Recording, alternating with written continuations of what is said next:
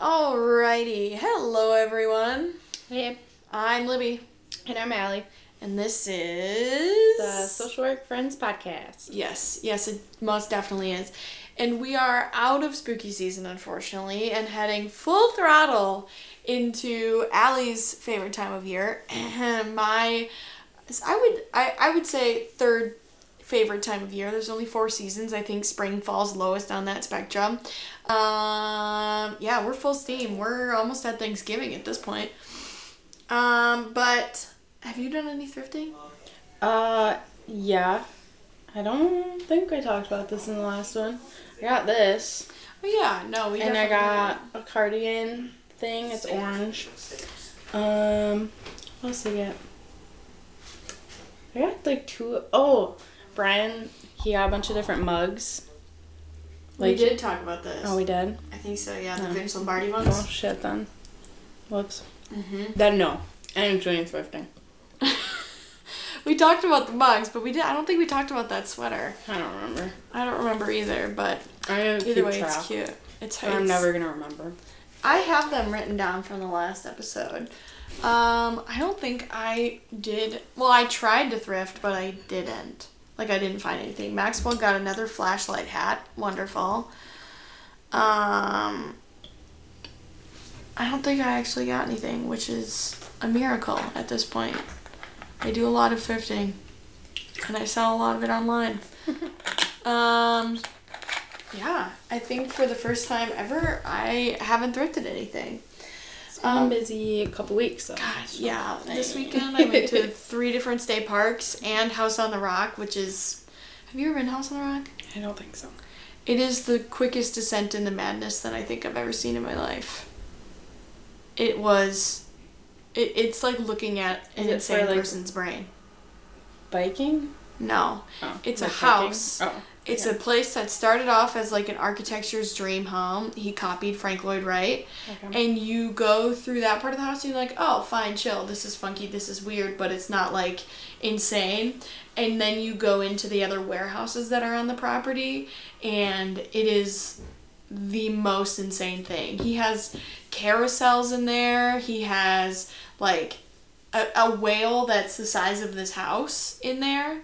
Like a whale. I think it's the Kraken, the big octopus. Oh. And I would imagine his rendition of Moby Dick. But the Kraken is pulling the whale down. It has seagulls in the ceiling, and that's all to explain just his nautical ship love. So this used to be his house, and now it's a museum? And now it is a museum because he just collected so much shit that they just decided to let people pay to visit there. You pay $30 to go there. Oh, nice. I didn't. It was part of a wedding. Otherwise, I would never pay $30 to go there. Fair, yeah. I don't know if I would ever go there again, except for if I was bringing my children there or something. I mean, it sounds kind of interesting. It is, but it's very overstimulating. It's exceptionally loud. There's full symphonies of animatronic instruments that play themselves, and each room is a different theme. And it's insane. It's unlike anything I ever expected to see there. That sounds pretty funky. Yeah, but I broke it up with the state parks, which we went to a Glen. I'm gonna make a TikTok about it, I think, because it was so cool. And my mom is from that area, and for some odd reason, Nancy, if you're listening, you never brought us there. And so she said to go there, and we almost turned around because we were like, oh, this is not a Glen. This is just a stupid creek. And then I was like, let's walk 10 more feet through the woods. And we walked 10 more feet through the woods, and it opened up into this huge Glen, like the ones that are in New York State that I went to this summer. And it was massive. What is a Glen? It's a rock bluff. Okay. That gets cut, basically, I'm going to say, in half by a creek. And so it's pretty narrow. It's smaller than a canyon, but it's straight up stone walls with a creek that flows down the middle of it. Interesting. It's pretty insane. I guess I will post a picture of it on our Instagram just for context. On what a glen is? Sure, because I didn't know what that was. I didn't know what a glen was either. I was picturing a valley or something. Yeah. A cute, little fairies flying around. That sounds like a lot more fun than what I did this weekend. I got to watch a football game. High school football, yeah. Mm-hmm. And then I got to sit around all day on Saturday, which for people who enjoy this, it would have been fun. And also watch football. And then wait until 8 p.m. to hear who the high school team... Hey.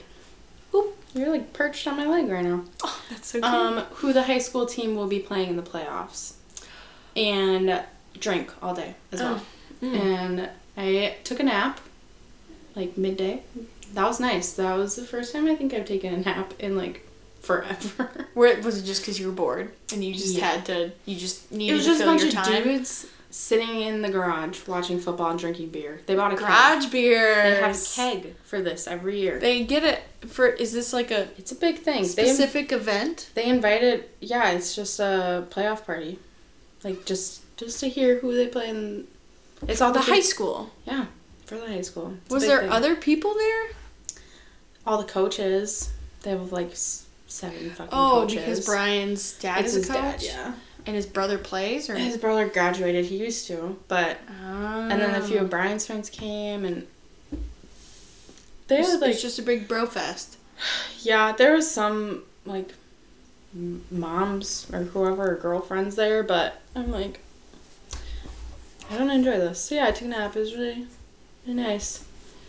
And then I went to bed at like maybe 11, and that was late. I was very tired. And they stayed up until like almost 1. Really? Yep. I think I maybe had a beer. And you do like beer. I do, but I just really wasn't in... I don't know. I wasn't in the vibes. I was like, I don't need a drink. That's fair. That's a fair assessment. All right. So, beer, football, caves, state parks. What else are we talking about today? What are we focusing on main topic-wise? So, today I'm going to talk about some myths and maybe misconceptions around social work. And so this is kind of following one of the older episodes that we talked about taking custody of kiddos, and so that's like one of the biggest ones. And then I'm also going to talk a little bit about what I actually do and what my position is compared to what other social workers are, because there's a ton of things you can do and still be considered a social worker, which is kind of neat. So, like I said, the first one, and I would argue is the most common one, is that social workers just take kids, and we already said that that is not the case. But it is, even for families who have worked with us, that's still a thought and a fear that they often have, and it takes having a more positive experience with a worker for them to be able to work through that. And I can understand why they think of that, because it's one of the most negative things that can happen when you're working with a child welfare social worker. So that's what's going to stick out always. So I don't think that thought is going to go away anytime soon, but it's something I try to get rid of and work through with families, because I don't want them to fear me coming into their home and working with them. Another one is that social workers aren't paid well, which, at least for my job right now, I'm making some good money. And also once I get, just like a lot of other jobs, once you go and get a master's or PhD or I don't know, whatever's above that. Can you get a PhD in social work? No? Can you? I don't know. I think so. I don't know. That would be a good question. I don't know. Anyway, but with like getting a master's and stuff, you have the ability of making more money. So if I ever decide to do that, maybe. I don't know what I would do with it right now, so I don't really see a purpose in getting it just to have it. You know? Because I can do everything. I don't know. But I have been considering it. I also need to find out who I would get all of my like letters of recommendation from. Yeah, I don't know who to get a letter of recommendation from. How many do you need? Didn't you say like 3? 2? No, it's not terrible. I was thinking about Mary, but I mean, she kind of knows me. We're working on a project together. I think she would be a really good person to get a letter of rec from. This mac and cheese kind of sucks. It kind of tastes like crab, but also I really hope there's not crab in it, because I don't like crab.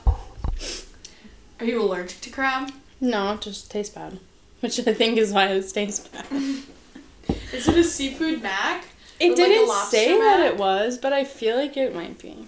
I don't know. It's yolky. That's not the Kraft containers, is it? No, I got that from Metro. Oh. Because I was like dying of starvation. Not actually, but I was really hungry. And then also with being able to get paid more, the longer you stay at an organization, you're just automatic. I think we get, what are they called? Where you have to like sit with your boss and stuff. What's the word for that? I don't like a review. Basically, of like what you're doing and your, I guess, like quality of work. I don't know. Yeah. 100%. I think we do those like every 6 months, so I have to do those soon. Also, I'm supposed to have a goal for like an individual goal. So am I, for some reason. And I was like, to get my work done. I'm like, what kind of goal do you need? They said that it's like a project kind of goal of like the one that was suggested to me fresh out the gate because I was so on top of it was like trauma and a certain kind of trauma awareness. Like the one that I was thinking about was adoption trauma and adoption trauma awareness and research and stuff like that. So it's something that you like bring to the organization type of a thing. Like the goal that I would have had would be like to raise more awareness for adoption trauma. That'd be interesting to hear about. Or the other one, and we could still do this, would be like to do more major self-care activities. That's the only other one that I know of that I have been suggested to do. Okay. Anyway. So yeah, there's that one. The next one is that social workers interfere in people's lives. And I would say that's kind of a yes and a no because we can be really freaking nosy. We have to know basically everything about your fucking life. And we talk to like everyone that you know sometimes, depending on what the allegations are. So I definitely think we can be perceived as being nosy. And I can't disagree with that. But I would also say that we try to do it in the least intrusive way we possibly can. So if there's not an actual purpose to me contacting the grandparents of the child, I'm not probably going to do it. Like if I'm not going to benefit from talking to other people, there's not a purpose, or I guess benefit might be a wrong word, but if I'm not going to gain additional information, there's not a point to it. And at the same time, if we have the opportunity to not get involved with a family, we would go that route. Like if there's no safety concerns for the children within the home, we'd much rather not get involved because we all understand how our involvement could impact a family in a negative way, even if we are trying not to. So I don't know, we try not to, but I know that doesn't mean we're not interfering.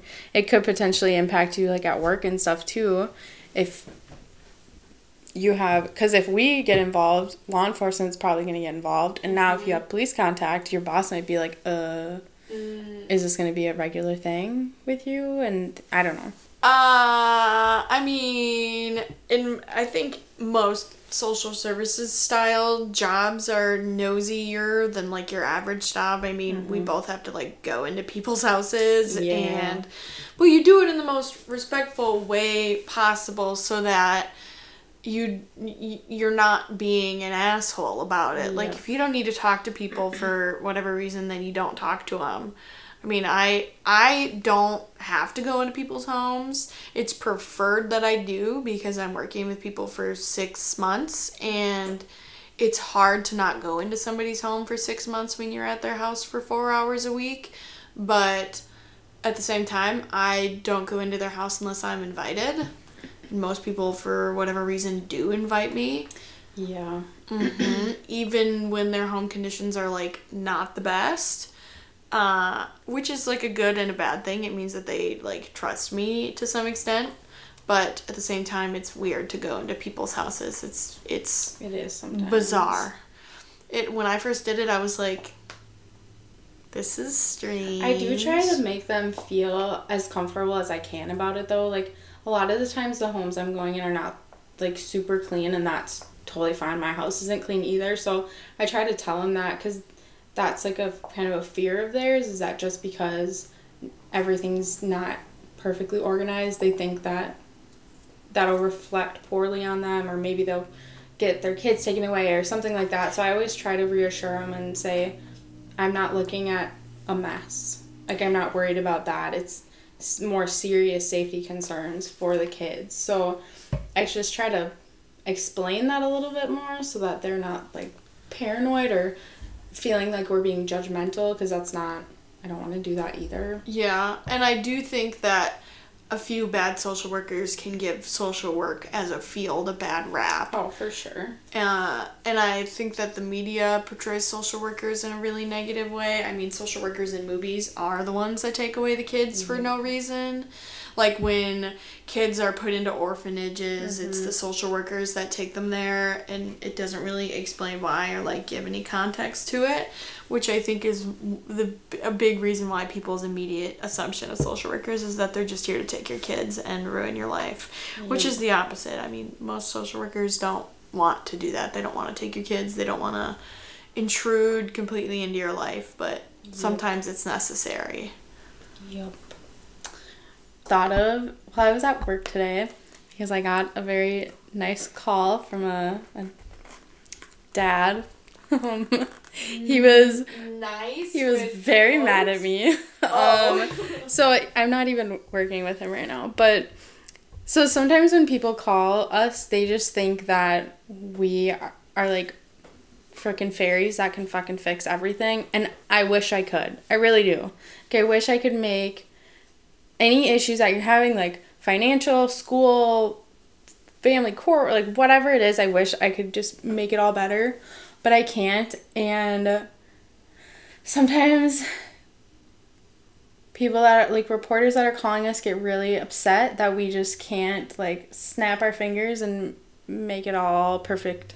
And I tried so hard to explain it to him and be so nice, because he just wants to see his kid. So it's like, I understand why you're upset right now. And it's okay if you need to take it out on me a little bit. I'm not going to really take it personally, because I know that there's something else going on. But it just, that kind of sucks at the same time, because now he ended up hanging up on me, and now he's like, well, human services sucks. They're not going to do anything. Why would I call him ever in the future? And it's like, I tried to explain what he could do instead or whatever, and he ended up saying he was going to call the cops. And I was like, honestly, if they can help you more immediately, I wouldn't say that's the worst thing. But yeah, I think that that's a big hindrance for social services, is the hoops that they have to jump through for them to do all of our legal stuff. Cops are more of an immediate action, and social services, or human services, do they not call it social services? I think it's both. I don't know.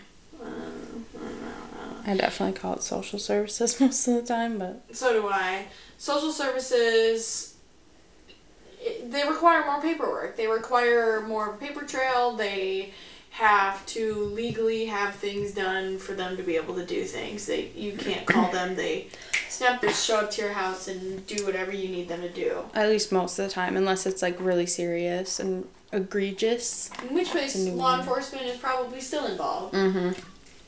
Most of the time, they'll still be there before us, because they're typically the ones calling us. And just to Allie's credit, she is very nice on the phone. So I try so. She really does try so hard on the phone. I've been there for several phone calls, and for somebody to hang up on her, they just have to kind of be an ass. I mean, she's so nice on the phone. And because because I know how hard it can be, especially when you just want to see your kids or you just want the best for them and you're concerned, or even like if a teacher's calling, like they're just concerned for this child's well-being. They're not, typically they don't have any like malicious intent. Like they're not, I don't know. So I do really understand where they're coming from and why they want something to happen right away. And so I try to be as understanding as I possibly can be and willing to help. So like today, parent was looking for housing. She's like, I've called all of these people and nobody's helping. So I like looked some stuff up and I gave her some different places to contact, and I ended up writing up like a services report and whatever. So I'm hoping that we're able to do something for her, because I don't want her and her child to be without somewhere to live. So I try my best to like maybe do a little bit more if I have the capability. It's hard. I couldn't imagine being in a lot of these parents' positions, or not even just parents, like guardians or whoever they are. Like I couldn't imagine it sometimes. So this one I think is kind of funny. Okay, it's not really funny, but that all social workers are women, which is like pretty much true. But I mean, I think my entire unit right now is women. And then there's, in youth justice, we have like one guy. And even in my classes in high school, like in college, not high school, in college, there was very few males, which is kind of sad. So I don't really know if that one's so much a myth, because it is a female-dominated profession. But if any males out there are listening, I think you should do social work, because the impact that you can have on so many of these kids that are on our cases, there's, I don't know, I feel like a lot of them, and I know this is a stereotype, so I apologize, but a lot of the kids, at least that I am working with, they don't typically have a father figure or a positive male role model in their lives. And I know that social workers aren't always, I would say youth justice maybe would have a little more impact than like my unit would, but having somebody who's like consistently reaching out, checking in on you, helping you with anything you need, maybe coming to the house to hang out or take you out to do stuff, or I don't know, whatever it is, and it being a male, I just think could be really impactful for a lot of these kids. And it sucks sometimes, because a lot of, like when I used to work at my old job, sometimes the boys were they were uncomfortable talking about what they were struggling with another woman, like with a woman. They just didn't want to.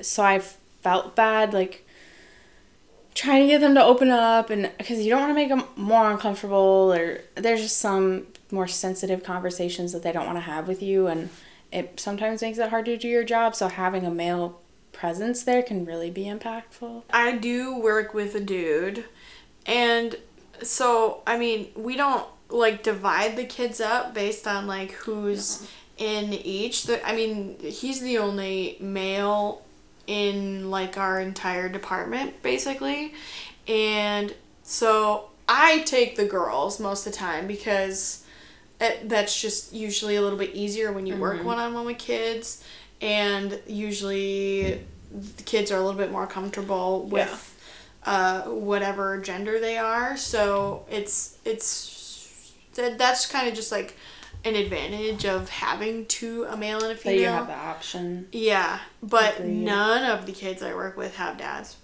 Not a single one of them. And there's 8.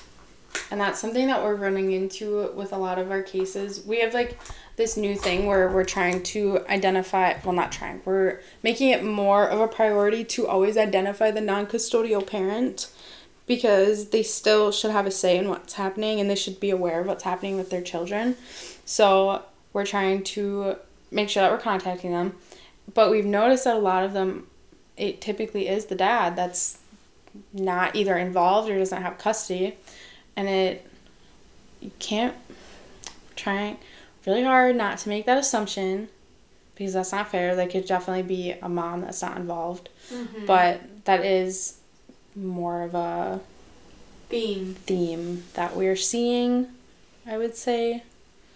But honestly, I'd have to say that every time I've contacted either a parent that has like a less percentage of custody, because usually it's like 50-50, or it can be like they can have like 30% or whatever it is. Every time I've contacted them, they've, one, been more than happy to tell me anything I need to fucking know about anyone. Like, doesn't even have to be their ex or their child. It's just their whole life. And that I think is kind of funny. And they're also like, if you need any help, like with the children, like I will come and I will do this and this. And if you need more money to buy shoes or whatever it is, like they have been crazy responsible, like trying to do more and maybe better than they have in the past. And I thought that was pretty neat, because I guess like, and that's my own kind of bias in my own head, that because they have less custody or they don't see the kids as much, that maybe they don't care as much. And that's like totally not true, probably most of the time. That's just the way that it works through the court. Yeah, a lot. It's the system a lot of times is built against dads, I would say. I mean, most of the time you see full custody awarded to mom, and maybe partial custody awarded to dad. And it doesn't, I mean, sometimes it will depend on like the quality of parenting coming from mom, but even if it's mid-quality parenting from mom and better from dad, a lot of the times it does get awarded to mom. And that's just how the system is built, and maybe it's not done in a great way.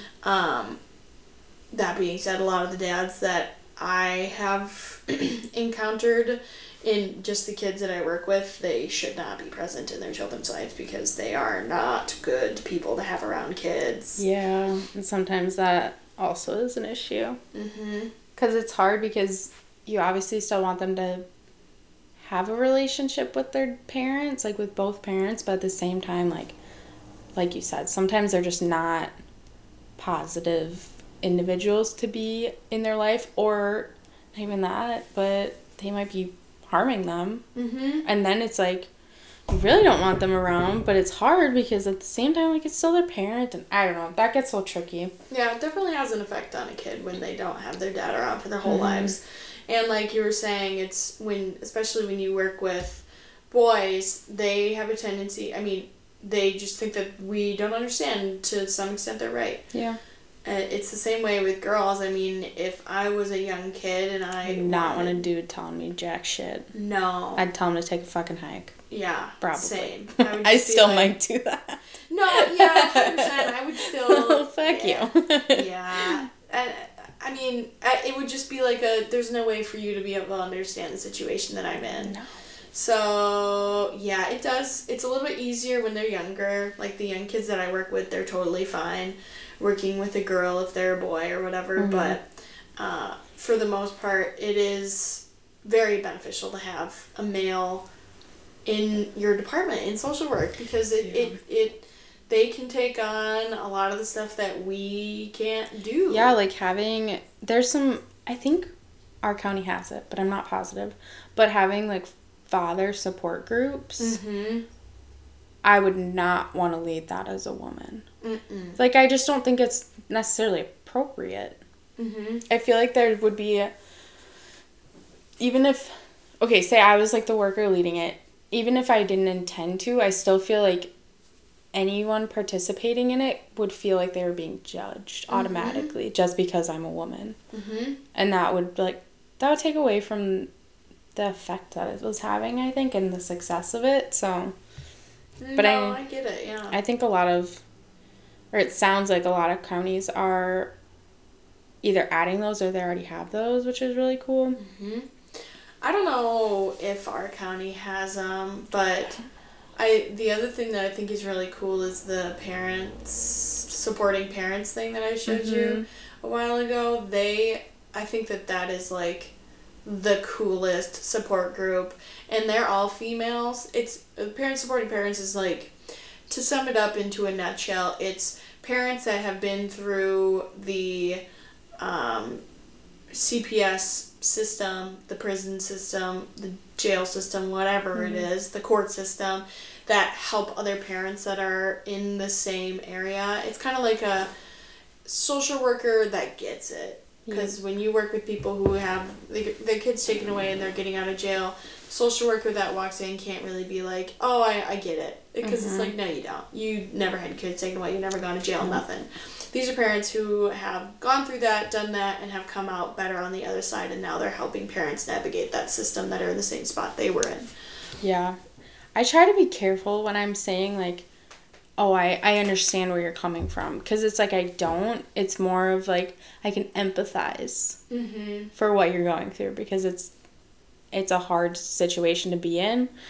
But I have not personally experienced it. So it's like having those families or individuals who are able to directly be like, no, I literally have been through this several times, potentially. Like, I know that it sucks, but you're going to be okay. We can get through this. And they might be able to encourage the families that we're working with to maybe make different choices than they did in the past, or just help guide them a little bit, or even just be there as a support. Like, not even that's literally just a person, what they just are. be They're there. Support. They're like a case manager like me, but they do it for the parents instead of the kids, which is a very interesting concept. Because honestly, the kids can change all they want, but if the parents are the root of the behavior and the problem, then you need the parents to change along with the kids. And that's really hard to do. Because if the parents are perpetuating the problem and making the problem 10 times worse than it needs to be, you're not going to get anywhere until you work with the parents, which is also part of my job, but not really. Because I'm 22, I don't have children, and parents don't want to listen to me about how to parent, which is understandable. I'm totally fine with that. They'll ask me sometimes, or like one of my coworkers said that somebody asked her, or they were like, well, you have kids, you know, and she was like, yeah.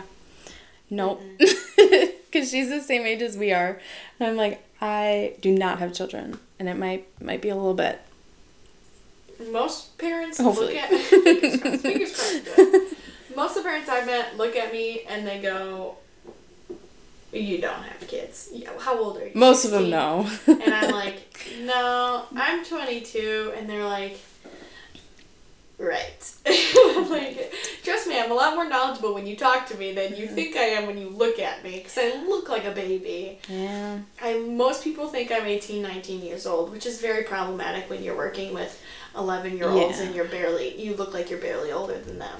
Although I did have a kid call me old the other day, and I was like, that's such a compliment. I want people to think I'm older than I am. And it's because I said ope and a in the same sentence. Oh my gosh. And he was like, oh my god, you're so old. I was like, thank you.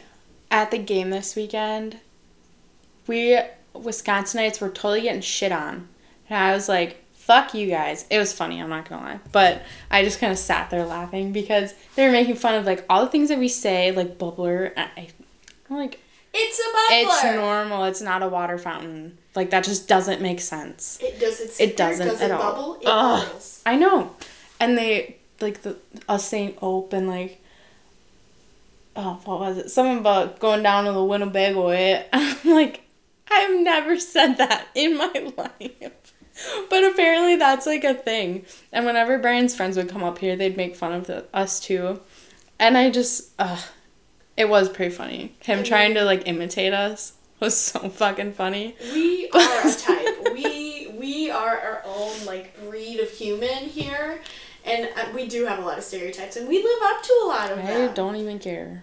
I stand by the things I say. It is a fucking bubbler. It is. Like, there's no question there. Or bag. What's a soda?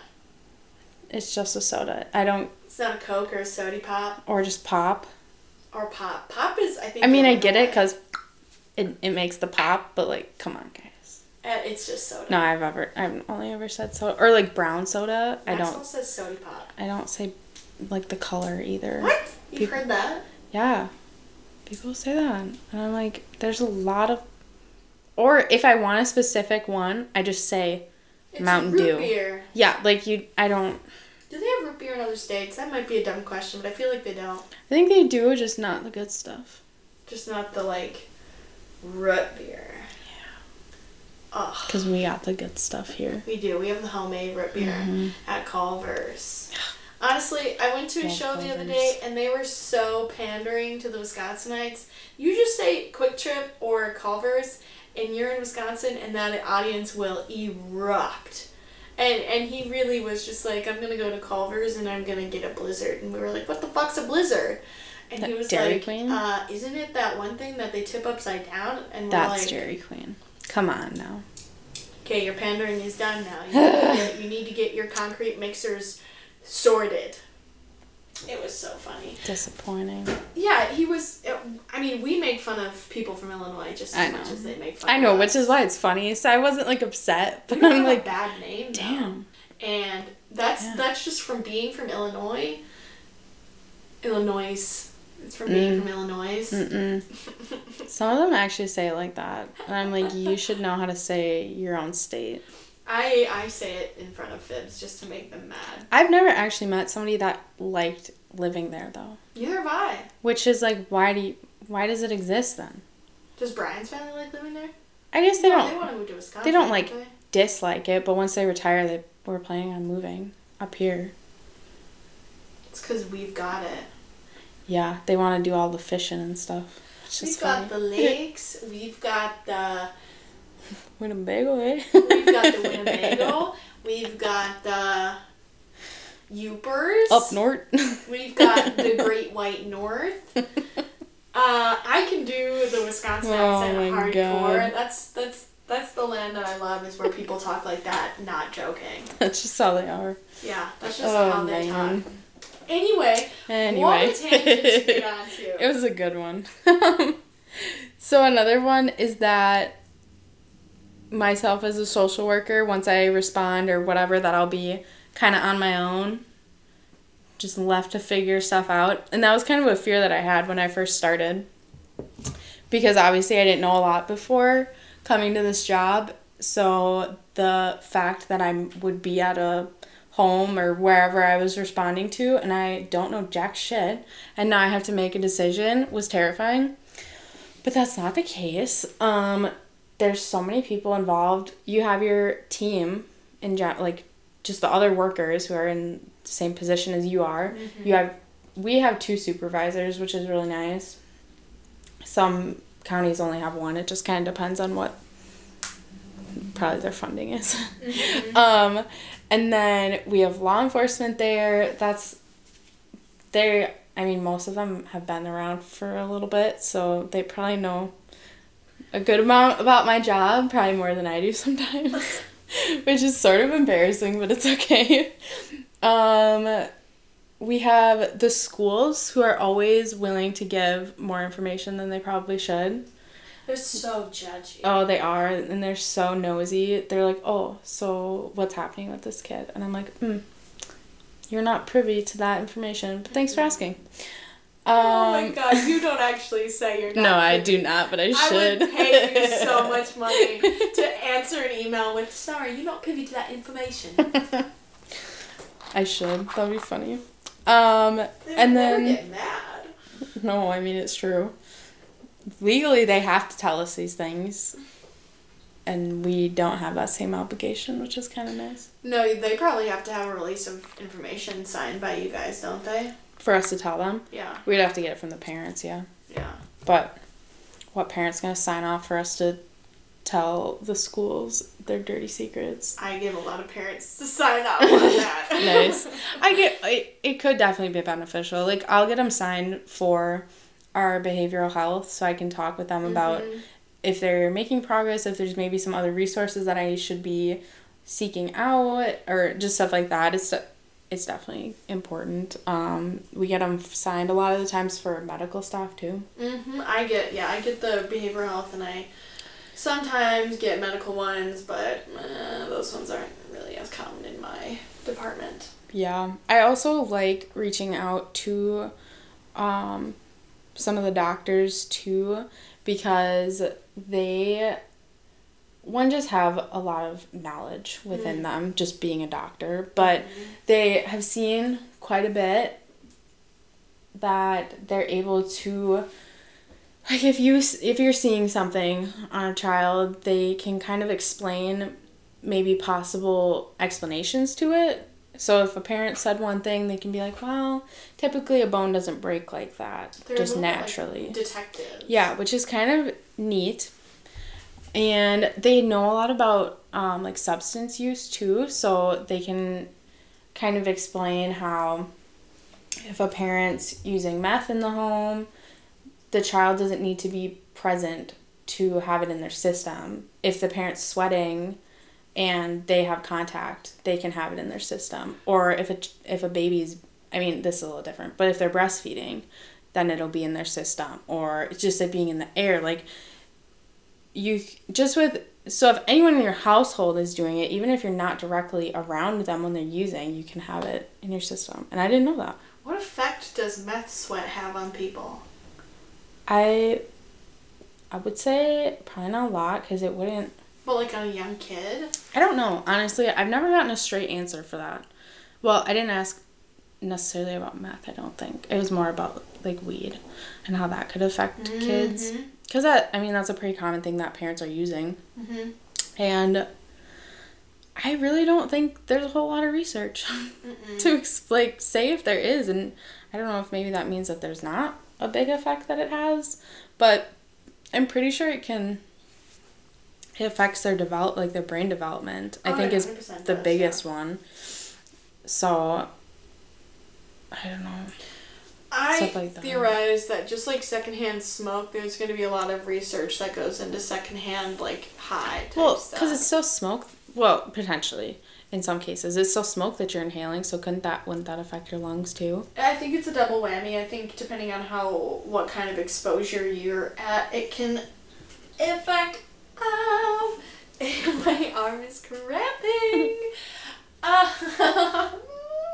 But yeah, I think it definitely does have an effect, but we also our, like, standards, I think I said this one time, but our stuff just got kind of updated, our, like, present dangers, and just because a parent is using is not grounds to remove a child from their care.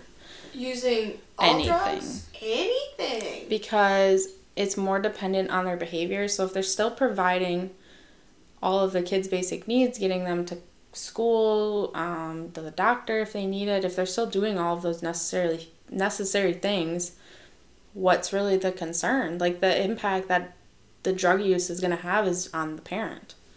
And it's not really our business, I guess, like, what they're doing and what they're putting into their own body, as long as it's not negatively affecting their child. Which is bizarre.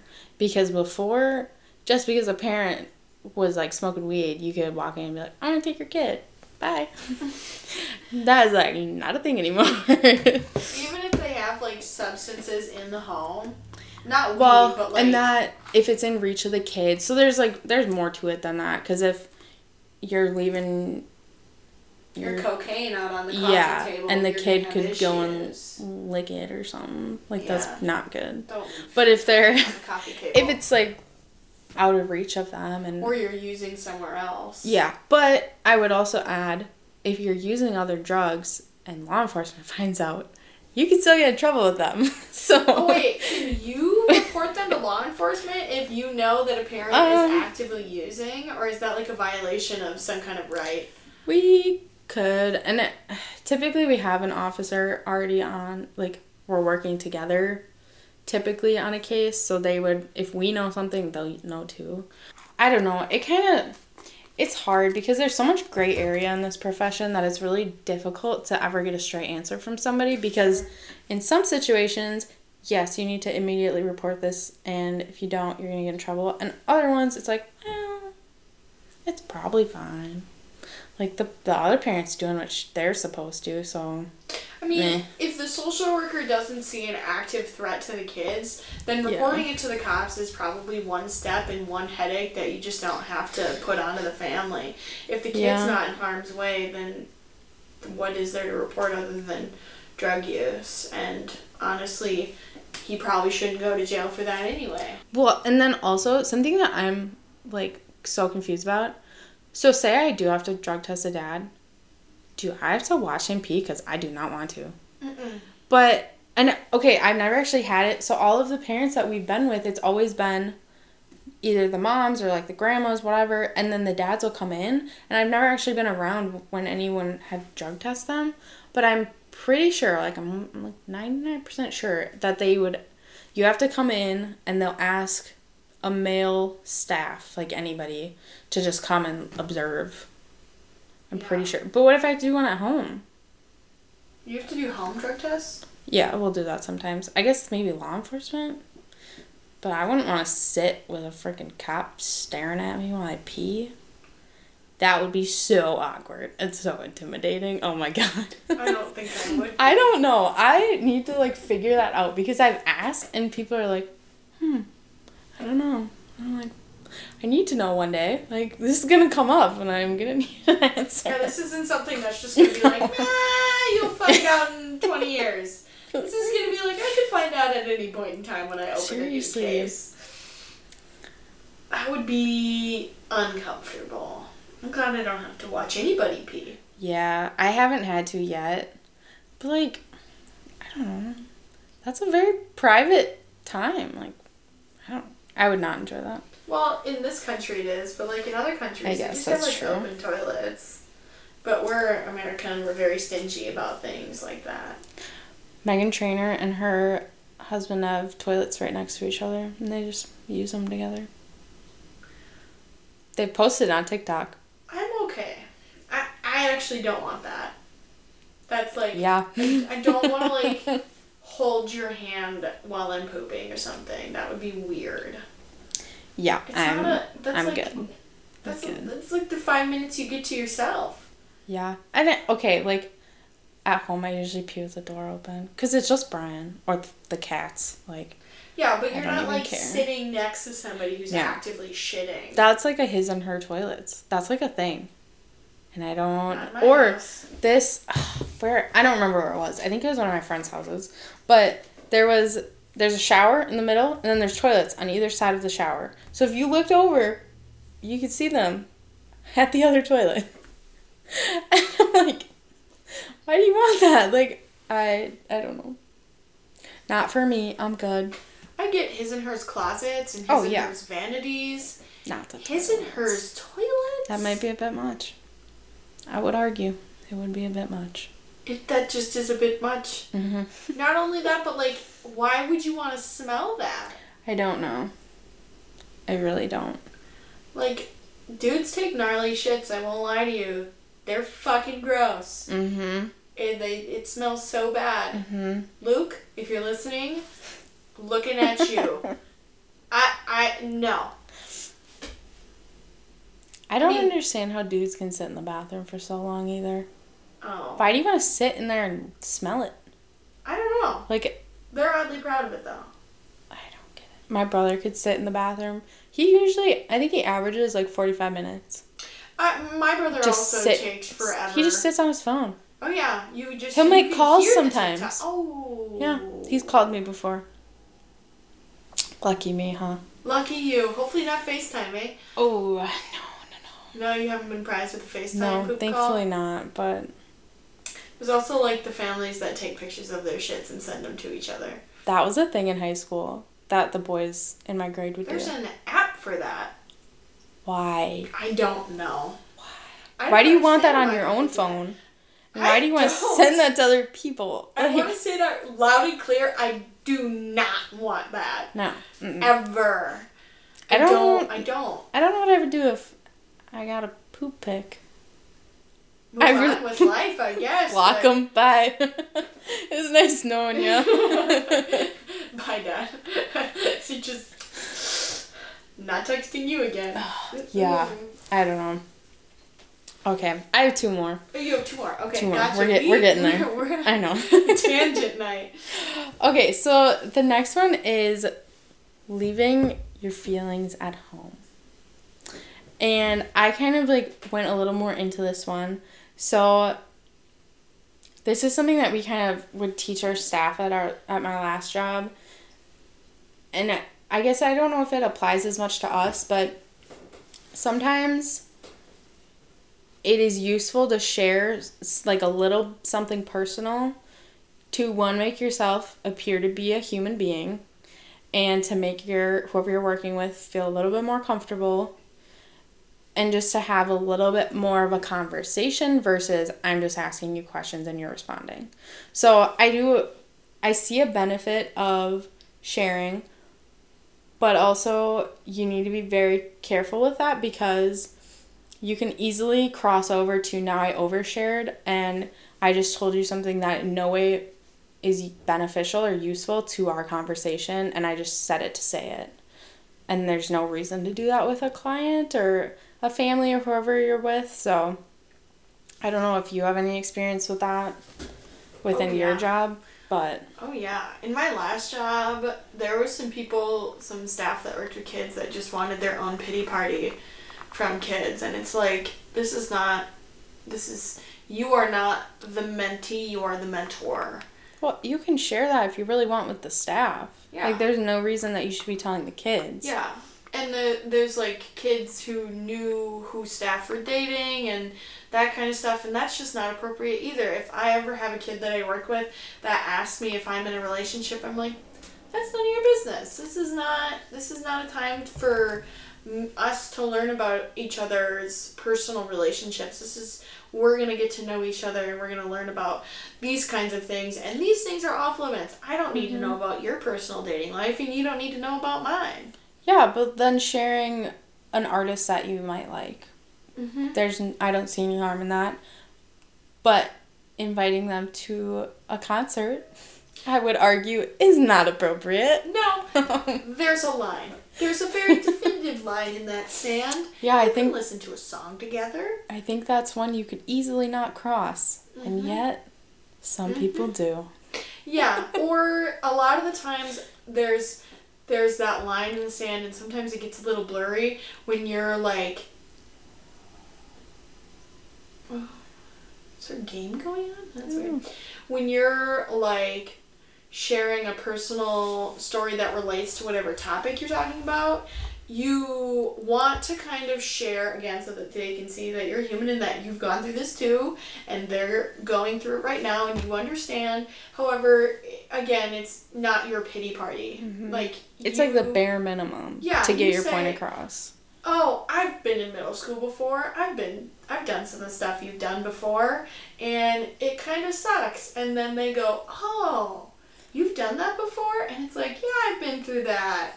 And then this is how we're going to get through it. You don't need to tell them about how you used to sneak out and go to parties or if you did drugs or, like, that's just a rabbit hole that is super unnecessary and very not appropriate to ever tell a kid, like, that you're working with in a professional setting. No, that would be a bad thing to share with somebody. A very bad thing because... yeah, I don't even think that needs an explanation. It's just a bad thing. And, nobody's perfect. It is definitely a learning curve. One time, I made a joke about accidentally tripping on NyQuil instead of taking DayQuil. I made a joke about it. To me, it was harmless. And I didn't realize to the middle schoolers that we were working with that it would aid them in some way. And then I immediately recanted my statement and was like, just kidding. Don't take cold medicine. That's drowsy cold medicine during the day because you'll trip balls. I was just kidding. But I definitely did do that on accident. It happens. It was the worst experience I think I've ever had because I took NyQuil instead of DayQuil because my siblings switched it on me because they're such nice people. And I basically tripped balls for like 3 days in high school where I thought I was dying. I was hallucinating. I didn't Did you know go where to the I doctor? was. Huh? Did you go to the doctor? No, I figured it out. Yes. I was like, what's changed? I have a head cold. I'm not, like, what is going on? And then I looked at what I was taking in the morning, and I was like, oh, this is fucking day. This makes is sense this now. Is not DayQuil. So then I figured it out, and I felt much better. But yeah, I shared a line of that story, not the whole story, and I immediately was like, shit. Just kidding. I did not do that. Darn. And the teacher that I was working with was like, and I was like, yep, I immediately take that back. Ignore what I just said. I didn't say that. And now I filter my thoughts a lot more. That was when I first started working with kids. But yeah, there's definitely, like, benefits to sharing, but there is more negatives to oversharing than there is benefits to sharing, I would say. Agreed. All right, and then the last one that I have is that all social workers are the same and they all do the same thing. So there's like a bizarre amount of social workers out there. So many. Like when I was looking this up, this was like the one thing that I actually like researched. And I was like, oh, I didn't know those were out there. Cool. So I think probably one of the more well-known ones are school social workers. There's also research social workers. Really? Which makes sense, I guess. And then public welfare, and then child welfare also. Politics, policy and planning, mental health care and substance abuse, clinical social workers, I think it was that one. Oh no, justice and corrections. So this one I have a little bit of experience with. So my stepmom, she works at a jail, so I got to meet with some social workers that came in there, and their purpose was to meet with inmates that were going to be released soon and help them kind of figure out their shit before they get out. Because a lot of them are no longer going to have anywhere to live. They might not have a phone or a job or anything, really, a car once they get out. So the purpose of these workers is to try and establish some of the basic things that they need to live, to get themselves back on their feet, and to hopefully not relapse. Yeah. I don't really have that much exposure to social workers. I mean, I just realized that there's initial assessment social workers, which is you. Yeah. And then there's ongoing social workers. They're also different. And then there's youth justice social workers. All three of them are different. There's also international social workers. That's interesting. Yeah, which I thought that was kind of Do you go abroad? nifty. Yeah. And I'm thinking that would kind of follow the lines of a missionary. Oh. That I didn't look it up, but that would make the most sense to me, is that you're going into various countries and trying to support the natives there. I think. I don't know. That would be something cool to look into. That, or you're like rescuing Americans from like a bad trip. Would they trust us with that? I don't know. Yeah, I don't know. And then there's healthcare, and that, so my stepmom also works in an ER, and I got to shadow the the ER social worker, and for them, they're primarily working with patients that come in who are a risk to themselves or others. So a lot of the times they're having suicidal thoughts and they need to probably be committed somewhere, and that was a shit show because there's nowhere to ever send them, which is so fucking frustrating.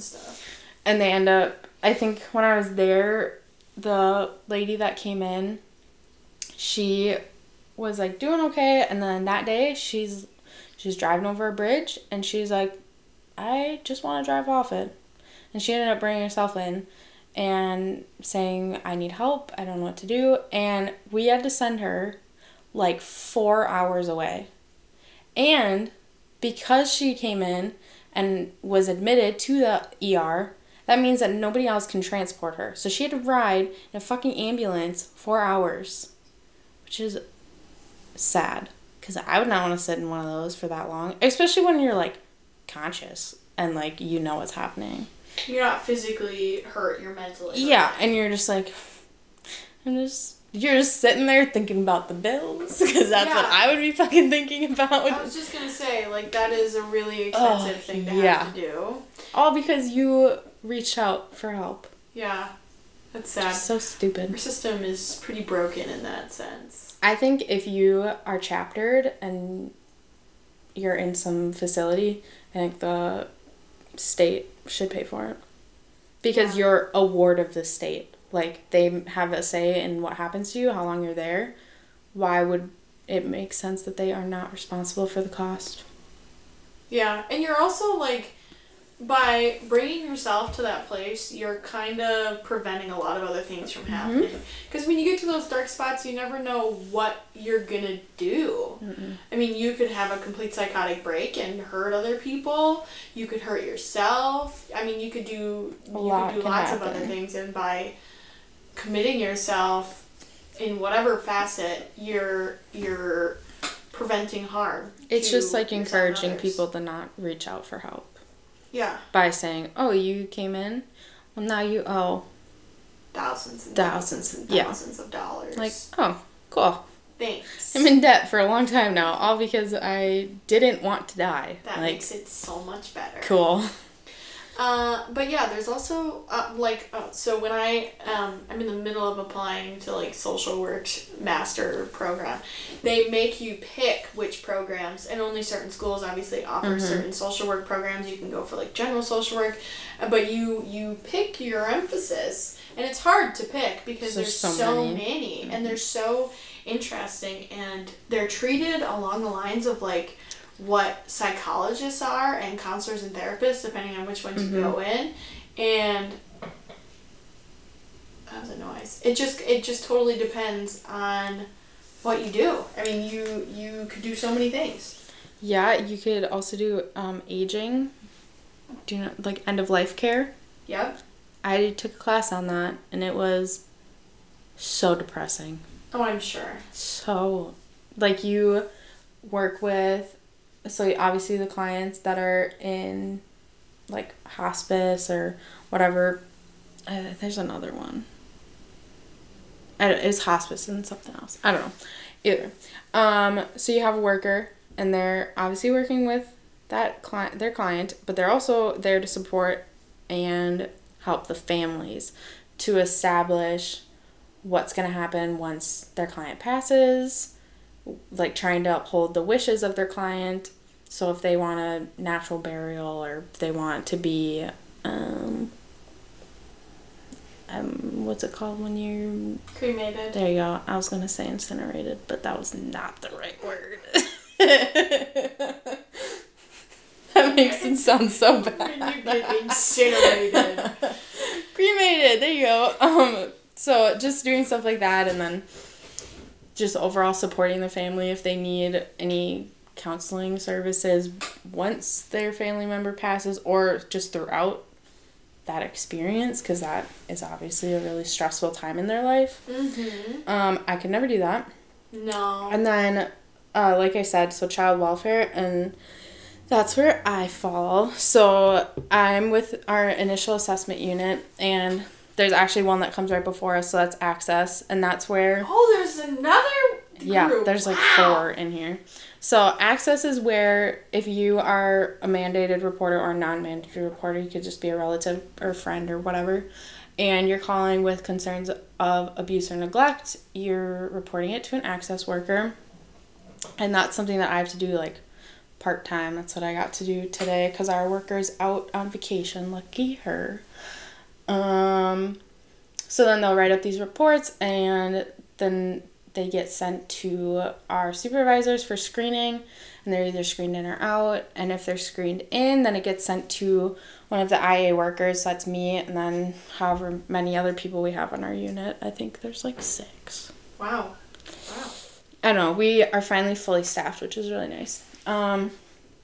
So then we'll start a case with a family, and we'll do interviews, we'll talk with law enforcement. Sometimes we'll have to schedule a CAC, which is where the child will go to it's called the Child Advocacy Center, and they'll get interviews, sometimes have a medical done by a doctor, just to get more information on what might have occurred within the home or within whatever happened overall.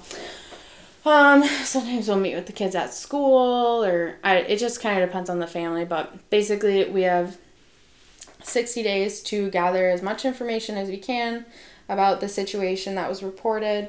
And then once we've done that, we can either open or keep the case open and transfer it to ongoing, or we can close it. So if we transfer to ongoing, then they can pretty much have the case open as long as it's needed, which is kind of crazy. Like, it could be several years. It kind of depends on the progress that the parents are making, because typically ongoing will require the parents to do like parenting classes. They might need to do AODA assessments, or I don't know. There's like a whole list of stuff that they can require parents to do. And sometimes it depends too on if the child was removed from the parent's care or not. So if they're in an out-of-home placement, the goal is to try and get them back home. And so that can take quite a while. It just really depends. And then we also have youth justice, and that's kind of separate from us, even though it's still under the same category. And they get the referrals typically from law enforcement, but I think it can come from other people, I'm sure. Yeah. I think there's a few. I don't know. Do you know where they all come from? I don't know where they all come from. I think schools, right? The school, the school, law enforcement, and parents can report. They can probably come from us too, I would say. Yeah, parents can report them. Yeah, I feel like police officers is the most common though. Yeah, police officers. I mean, police and school, I feel like would be pretty close in the running. Parents don't usually report their kids to youth justice. That being said, I do have one 10-year-old that got reported do sometimes. To youth justice. We had some kids in, I'll take this part out, yes, that got reported by their parents to youth justice. So, I mean. Yeah. But they'll do, I don't know exactly what they do. They're just trying to get the youth back on track pretty much. So if they're using, they're trying to encourage them to stop. They are trying to encourage them to do better in school so that they can graduate and work on their behavioral skills within their home, so that they're not, if there's someone that they're fighting with, that they can work through situations without them escalating. So just kind of stuff like that. I think that would be cool one day. But also I really do like my job right now. So I don't know. But I feel like youth justice is probably where I would go next. I would say that seems like a pretty natural transition. I thought about school social work, but I feel like they're pretty much like a counselor. And there is more to it than that, I know, but some schools have been opting to picking either like a social worker or a counselor or even a psychiatrist, I think.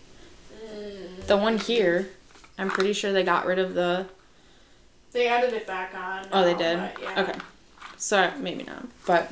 Psychiatrists just can't, like, there's, like, actual, like, there's a lot of stuff that goes into actually being able to, like, see a school psych versus a counselor or a social worker. I do see where they pick where the other a counselor or a social worker, which I don't think is right. But I also see where schools underestimate the importance of a school counselor and a school social worker together. There is a lot of similarities between them, though. But at the same time, not. Like, I don't think you could do both. Like, I don't think you could do what a school social worker does on top of doing what a school counselor does. Yeah. They're both full-time jobs. Mm-hmm. So, I mean, it just comes down to the funding. Yeah, it does. And I don't know how you would be able to do that. That's just me, though. But, yeah, that's all I got. I hope that was a lot of useful information. I'm sure everyone's so happy to hear more about social work. It was informative to me. I love learning about social work and just learning about new stuff in general. But do you know what we're doing next? Is that the dump? Oh! That's our trauma experience. Yeah. Not. Okay, so the next episode, I think that's when we're starting our trauma series, right? Pretty sure. I think so. Yep. So next episode marks the start of our trauma series. That's an episode that me and Allie are going to kind of go into our personal experience with trauma, not our personal trauma experiences. So we're going to kind of talk about where we first ran into trauma and trauma-informed care and trauma work, and where it is kind of like used in our jobs and kind of what maybe direction we see it going. And then I'm going to kind of delve into a big deep dive, not going to take it too dark, into trauma, different kinds of trauma, stuff like that. That's kind of my niche, so I'm excited to get into that. But anyway, you can catch us every Tuesday and Thursday. You can also find us on Instagram, Social Work Friends Pod, and you can find us anywhere your little heart desires to listen, and including a web browser, whatever that means. But you can find us on Spotify, Apple Music, Amazon Music. You can find us on Anchor. Still people listening on Anchor, I'm not sure how. And yeah, you can find us anywhere you like to listen, any Tuesday and Thursday that you have available. But anyway, have a fantastic second, minute, day, month, week, year. It doesn't matter. Just have a good one. Goodbye. Now bye? Now bye. Okay, goodbye.